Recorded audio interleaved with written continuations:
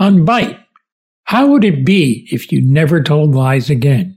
In Guidance, there is such a procedure to make that happen.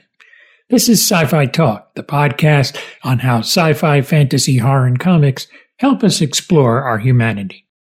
Nissan Sohani has a new film called Guidence. It's a device to create enlightened people that you actually take as a pill with little nanites that go free. But it also monitors you if you tell a lie.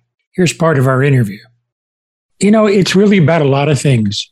It's about truth. It's about lies and the degrees of lies that we could tell. As one of the characters says, it could be a little white lie or it could be a huge lie.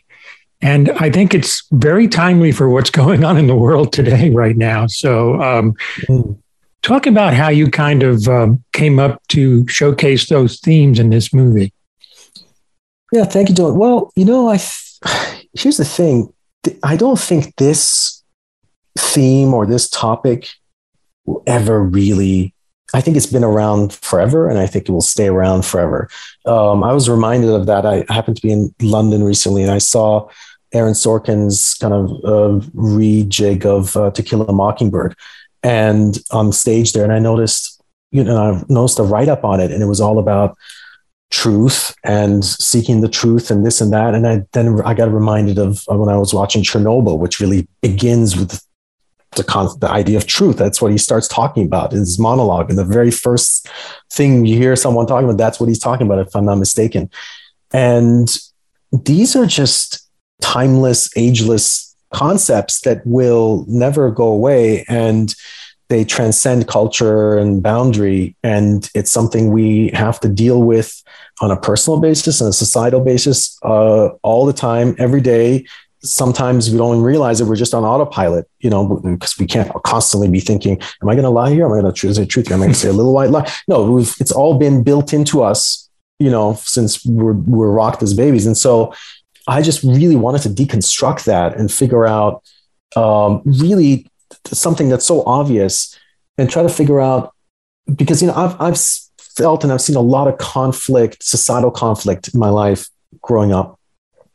And I always felt that this is an issue potentially at the heart of it. I don't know, but this is my thesis. And I kind of wanted to explore that through this story, that deceit and lies are at the core of some of the problems that we have.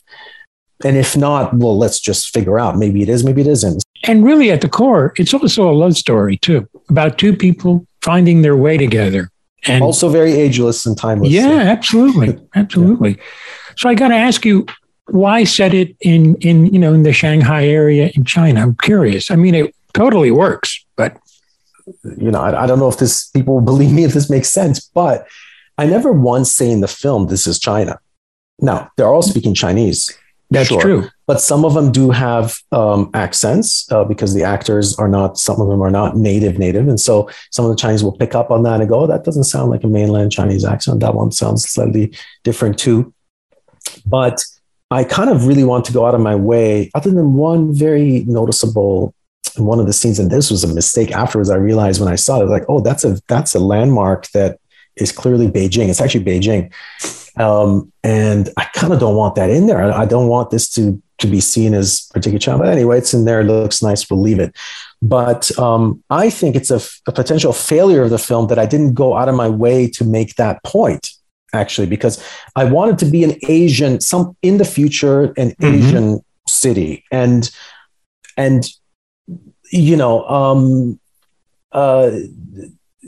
tech entrepreneur in the film, the head of the tech company, Lotus, he's not speaking in perfect Mandarin. And so I just thought that for the Chinese, it would be easier for them to understand, okay, this is not necessarily China. He's not speaking. But I forgot about the Western audience, because to them, they're all speaking Chinese. So to me, it's meant to be really anywhere in Asia.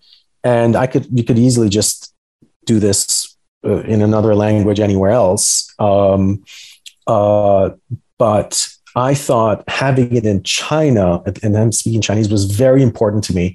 In the back of my mind, it's always bothered me that a lot of art films that you see out there that are Chinese, that are seen by the West, are really not showing China in a completely future or sophisticated way, if I may say. I don't know if I'm going to say anything too controversial here, but you don't really see that. I love Chinese art films that come out, and in the West, they can choose which ones they want to see. And it's usually a part of China that I go, yeah, that's definitely China, but there's much more to it. So when I have my Chinese friends and stuff watching this film, some of them will have that mindset where they go, well, this doesn't really feel like China. And the other half, the Chinese friends go, absolutely is. I talk about my friends about nanotechnology. We talk about art. We talk about architecture. We talk about, all sorts of things to do with the future. But what's wrong with the West seeing us for another part of the side of who we are? Why do they have to see us in a light where it's someone in the countryside or digging a ditch or I don't know, whatever it is, which are great films, but it's just another aspect to China that is not seen. And so in the back of my mind, I think that was driving me to make sure this story takes place here in China. The film is available on Amazon, Vudu, DirecTV, and Spectrum On Demand, and those are all for rental. Subscribe to Sci-Fi Talk Plus for a free lifetime subscription with no fees ever. Click on the link in the show notes. For Byte, this is Tony Tellado.